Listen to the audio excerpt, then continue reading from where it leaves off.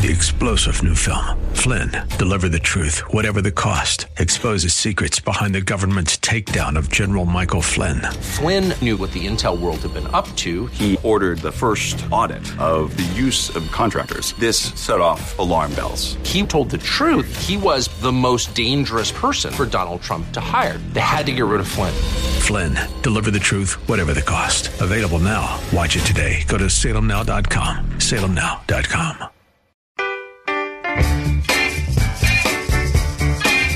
Say the word and you'll be free.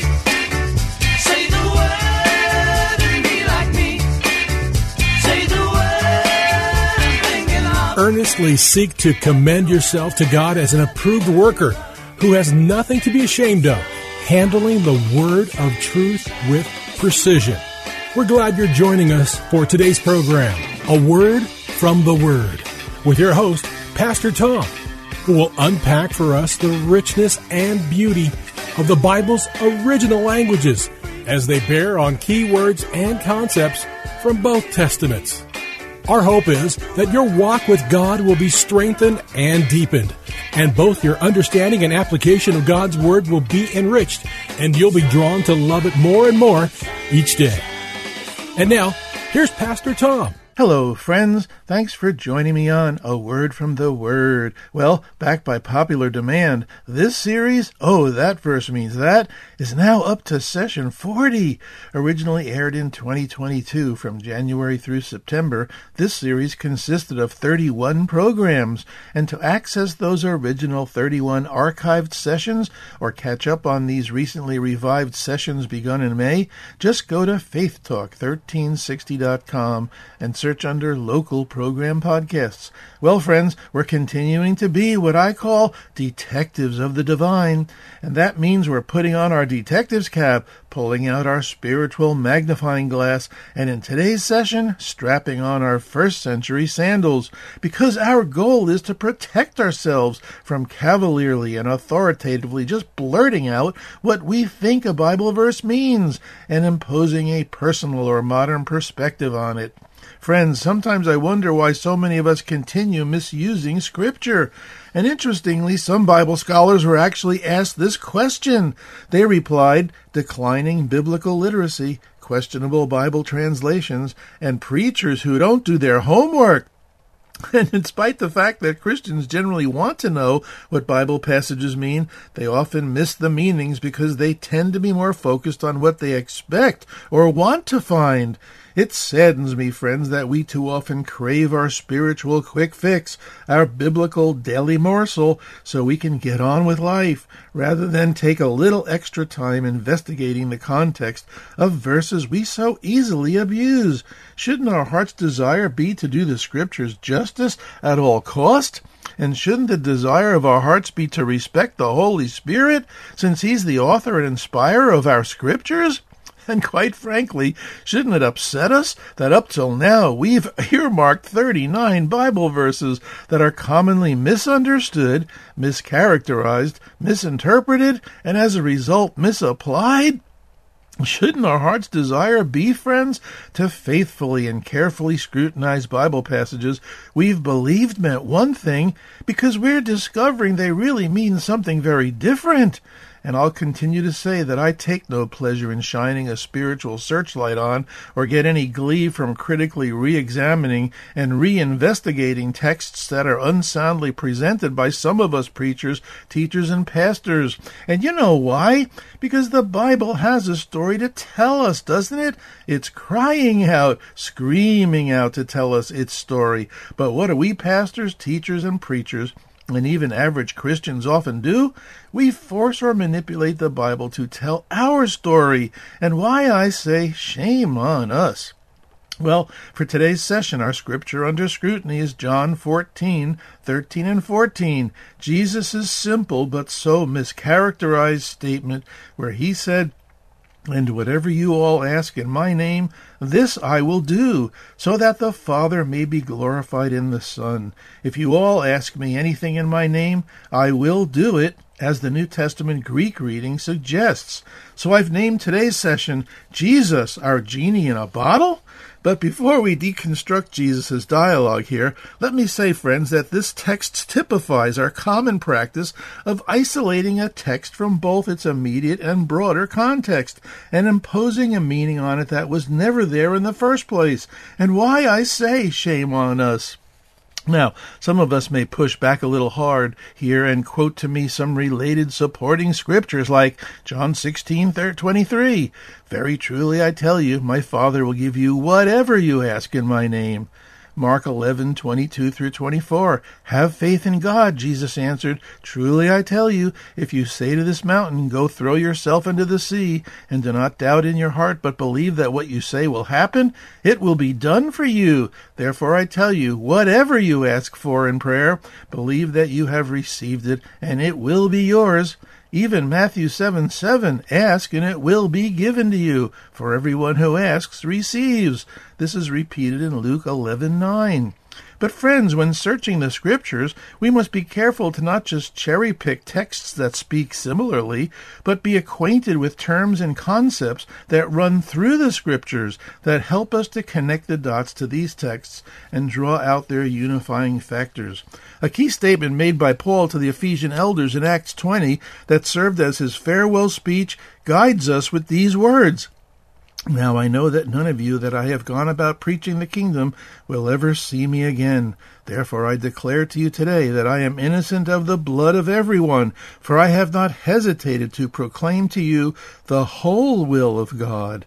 Now the Greek word here for will is not only communicating will, but also counsel, decree, purpose, and plan of God.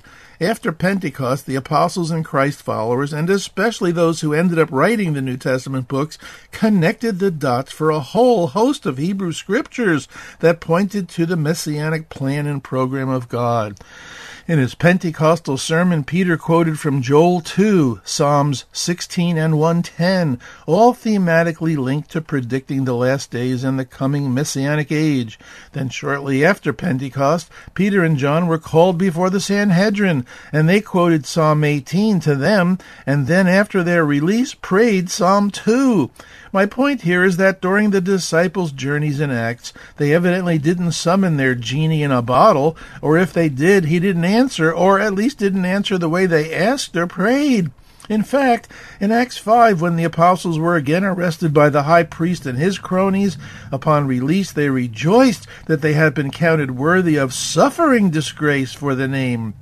In Acts 7, Stephen was executed for his faith, becoming the first martyr. In Acts 8, a great persecution broke out against the church in Jerusalem and scattered all the new believers out across the empire. In Acts 11, the prophet Agabus, through the Holy Spirit, predicted a severe famine over the entire Roman world.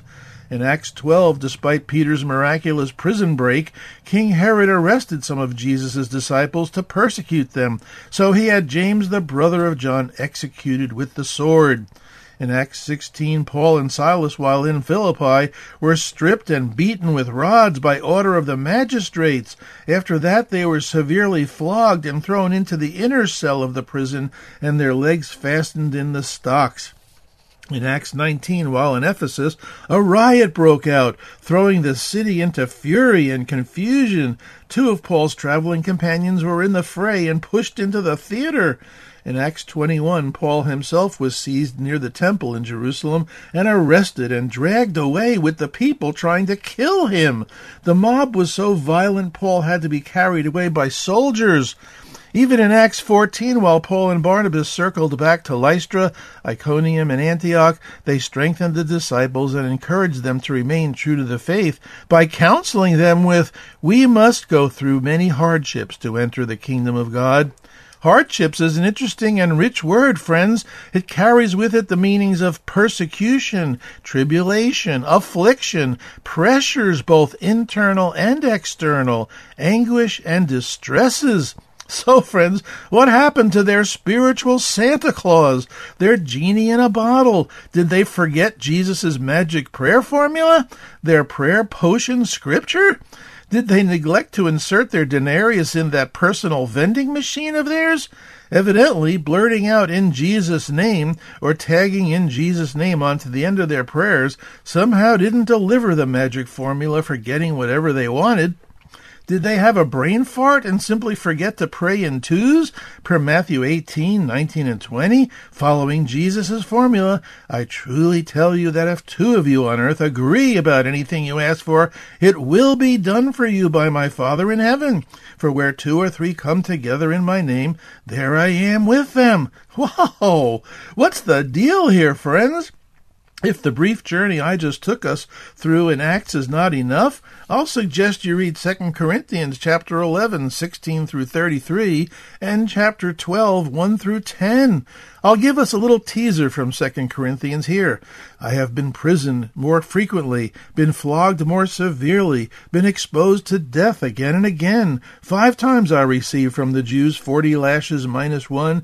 3 times I was beaten with rods. Once I was pelted with stones. 3 times I was shipwrecked. I spent a night and a day in the open sea. I've been constantly on the move. I've been in danger from rivers, in danger from bandits, in danger from my own countrymen, in danger from Gentiles, in danger in the city, danger in the country, danger at sea, in danger from false believers. I have labored and toiled and often gone without sleep. I have known hunger and thirst, and have often gone without food. I have been cold and naked. Besides everything else, I face daily the pressure of my concern for all the churches. In Damascus, the governor under King Aretas had the city of the Damascenes guarded in order to arrest me, but I was lowered in a basket from a window in the wall and slipped through his hands. Here's a snippet from chapter 12 that should fry a few of our brain cells. Trust me, you won't find this text on a plaque, on a doily, or hanging on anyone's wall in their house. Because of these surpassing great revelations, to keep me from becoming conceited, God gave me a thorn in my flesh, a messenger of Satan, to torment me. 3 times I pleaded with the Lord to take it away, but he said to me, "My grace is sufficient for you, for my power is made perfect in weakness. Therefore I will boast all the more gladly about my weaknesses, so that Christ's power may rest on me. That is why, for Christ's sake, I delight in weaknesses, insults, hardships, persecutions, and difficulties. For when I am weak, then I am strong." Whoa! Where'd Mr. Clean's magic eraser go? You know, the one that we just wipe over all troubles and make them go away automatically? Blurt out those magic words, those magic prayers with the tag on them, "In Jesus' name."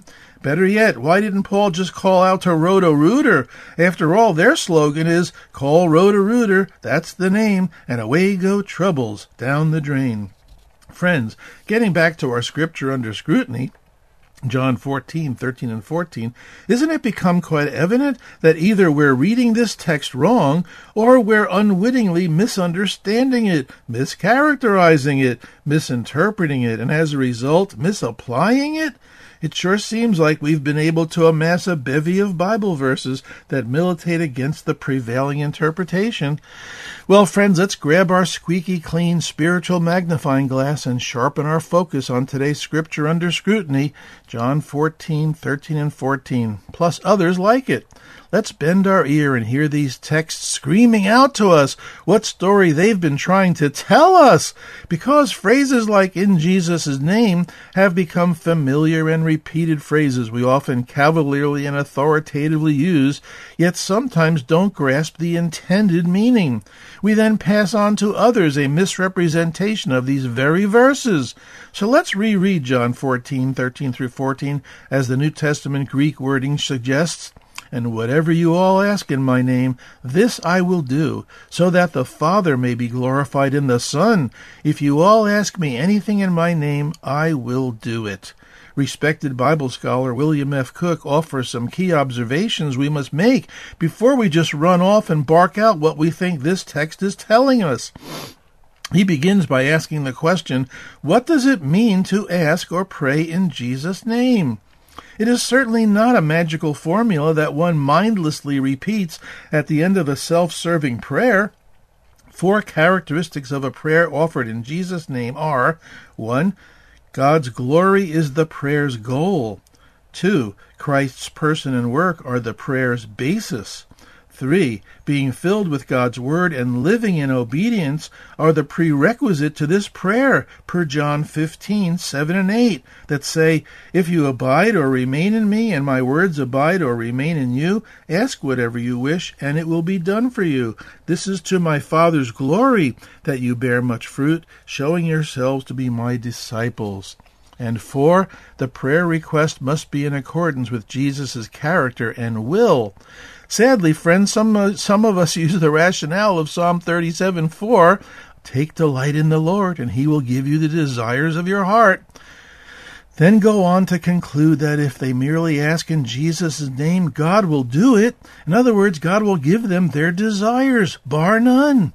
In reality, this logic, many times unbeknownst to the praying person, creates a God who spoils his children, creates a God who functions like their Santa Claus, creates a God who's happily living inside the genie's bottle, just waiting to be summoned by rubbing it with the "in Jesus' name" magic formula, and voila! He's there to grant you whatever you wish. You know, just make your wish aloud and boom, it appears. Well, let's pause here a moment, friends. If you tuned in late, you're listening to A Word from the Word with me, your host, Pastor Tom. I value you as listeners to A Word from the Word, which is listener-funded. Your financial partnership keeps this program on the air, which also disciples Christians without a church home, plus those of you who may have been wounded by the institutional church. Join forces with me and A Word from the Word by emailing for support details at awordfromtheword@minister.com. We'll repeat this info at the end of the program. Well, friends, don't we owe it to ourselves to faithfully and carefully scrutinize the Bible verses we read a little more thoroughly? And don't we owe a debt of gratitude to God and His Holy Spirit for preserving His Word down through the ages for us? So please, let's take a little extra time to ensure we're not only interpreting God's Word properly, but understanding it correctly, because we've investigated the context of verses we so easily abuse and then misuse. Otherwise, friends, the outcome of our poor and negligent interpretation is that we create a skewed view of God, and then project that skewed view of God onto others we teach or study the Bible with. Well, friends, let's put these verses of John 14:13 and 14 back into their immediate and broader context so we can then apply them correctly. You've heard me say often that investigating both the context and the backstory is important. I'd like to suggest that you read John chapters 14, 15, and 16 in one sitting if you can, then home in on verses 14, chapter 14, 8 through 21, where our scripture under scrutiny is nestled. And as we read these chapters that form the broader context, let's carefully observe that we cannot twist these scriptures to make them say that God wants to give us such material possessions as cars, houses, money, and fame. It's as if we're craving the lentil stew instead of the birthright. Remember the story of Jacob and Esau? Check it out in Genesis 25:19 through 34. Sadly, friends, we've knowingly or unknowingly tagged this phrase "in Jesus' name" to the end of our prayer as if in response to it, God simply replies, "Yes, sir," and then proceeds to fulfill our wish or our own will. But can't we see, friends, that this attitude turns God or Jesus into our slave? Have we forgotten that our first goal is to seek the kingdom of God and His righteousness?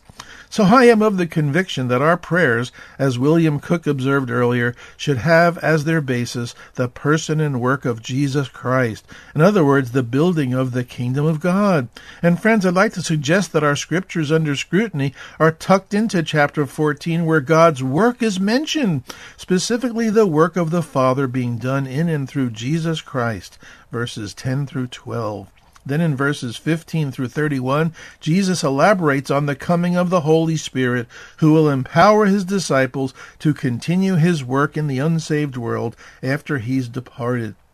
And I believe it's safe to say that the works they will do will include certain kinds of miracles to verify and give credence to the gospel message, because through these miracles the gospel will be proclaimed and the kingdom of God will be expanded. Sometimes I wonder, friends, do we view our service to the Lord as working to expand the kingdom of God? In other words, are we seeking first the kingdom of God and his righteousness?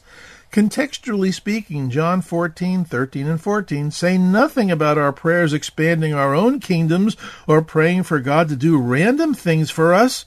Now, allow me to take a moment and unpack 14:12 about doing greater works than Jesus. I actually heard another pastor say that when the Holy Spirit comes, we'll do greater works than Jesus did.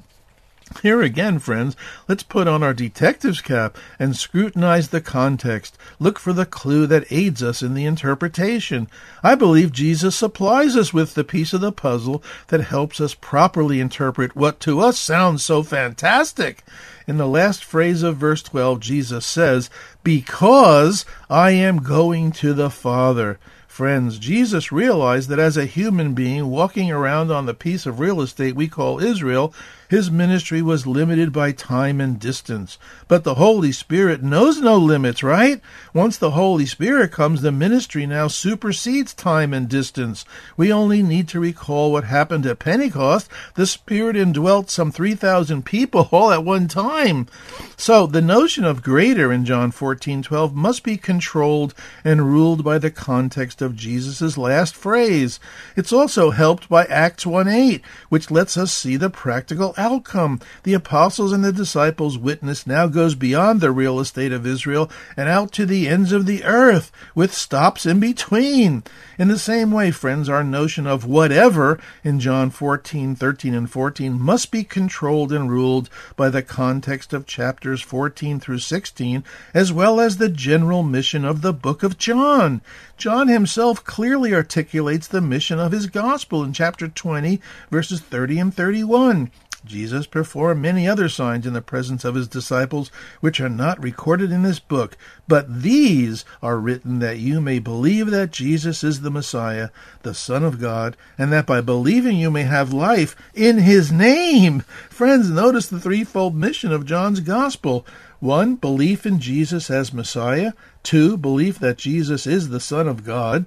And 3, believing these truths results in acquiring life, Zoe life, spiritual life, in his name. Ooh. So, friends, the whatever of John 14:13 and 14 is not Jesus simply handing his disciples a blank check and saying, just fill in whatever amount you want, and I and the Father will make good on it. Let's just quickly review what our whatevers should include. From the scholarly and insightful thoughts of William Cook, we have our whatevers should include God's glory as the prayer's goal, Christ's person and work as the prayer's basis, being filled with God's word and living in obedience as the prayer's prerequisite, per John 15:7 and 8. And from the Apostle John himself, our whatevers should include all that's necessary on our part, empowered by the Holy Spirit, to expand the kingdom of God so that people come to believe that Jesus is the Messiah. In other words, the anointed and only Savior of God, so that people come to believe Jesus is the only direct Son of God. And finally, so that, here it comes, friends, people will have spiritual life in his name. One last point, friends. We must observe the intentional closeness of the two phrases, and whatever you ask in my name, and that the Father may be glorified in the Son. This is Scripture's check and balance system, brothers and sisters. This is to intentionally protect us from cavalierly and authoritatively barking out what we think this portion means. The works and greater works that we do as Jesus' disciples and the power we've been afforded by the Holy Spirit are not for our own aggrandizement and our own glory or selfish wishes and wants. The Holy Spirit and his power are not our genie bottle. So Jesus is not dispensing to us a magical potion prayer for us to fulfill our selfish endeavors. 1 John 5:14 and 15 add fuel here by restricting prayer in Jesus' name to praying in accordance with God's will. Praying in God's will is praying with the awareness of the truth of Jesus, the mission of Jesus, and the ultimate goal of Jesus. True enough, it's also to pray in the authority of Jesus and do the works that Jesus does. So, friends, this tells me that even though a prayer has tagged onto it, in Jesus' name, if it doesn't fulfill the purpose to glorify the Father through Jesus, then Jesus won't do it. Prayer's endgate is not the comfort, safety, and provision for us Christians, but the glory of the Father through Jesus. If our prayer is offered that doesn't glorify God, then it won't be answered. Friends, God's sovereign and definite will is perfectly aligned with and works through our genuine prayers in Jesus' name for the glory of the Father. It's up to us to meet the conditions Jesus lays out for us. Amen. Amen. Well, friends, we're nearing the end of today's program. I hope it's both been a challenge and a blessing. And as promised, we'll close with an email where you may inquire about how to financially support A Word from the Word, which is listener-funded. Friends, I love coming alongside those of you with it out at church home or those who've been wounded by the institutional church. Podcasts are posted at faithtalk1360.com. Just search the menu for local program podcasts. Podcasts are also on Spotify and Apple Podcasts. And thanks to my friends and partners at ChristianBody.net, we're broadcasting in 70-plus countries. Friends, please invest in the mission of A Word from the Word and help us become fully funded. Well, thanks for listening today, friends. And remember, Jesus loves you. I'm Pastor Tom with A Word from the Word. Friends, if you would like to let Pastor Tom know what this program has meant to you, email him at awordfromtheword@minister.com. That's awordfromtheword@minister.com. Say the word.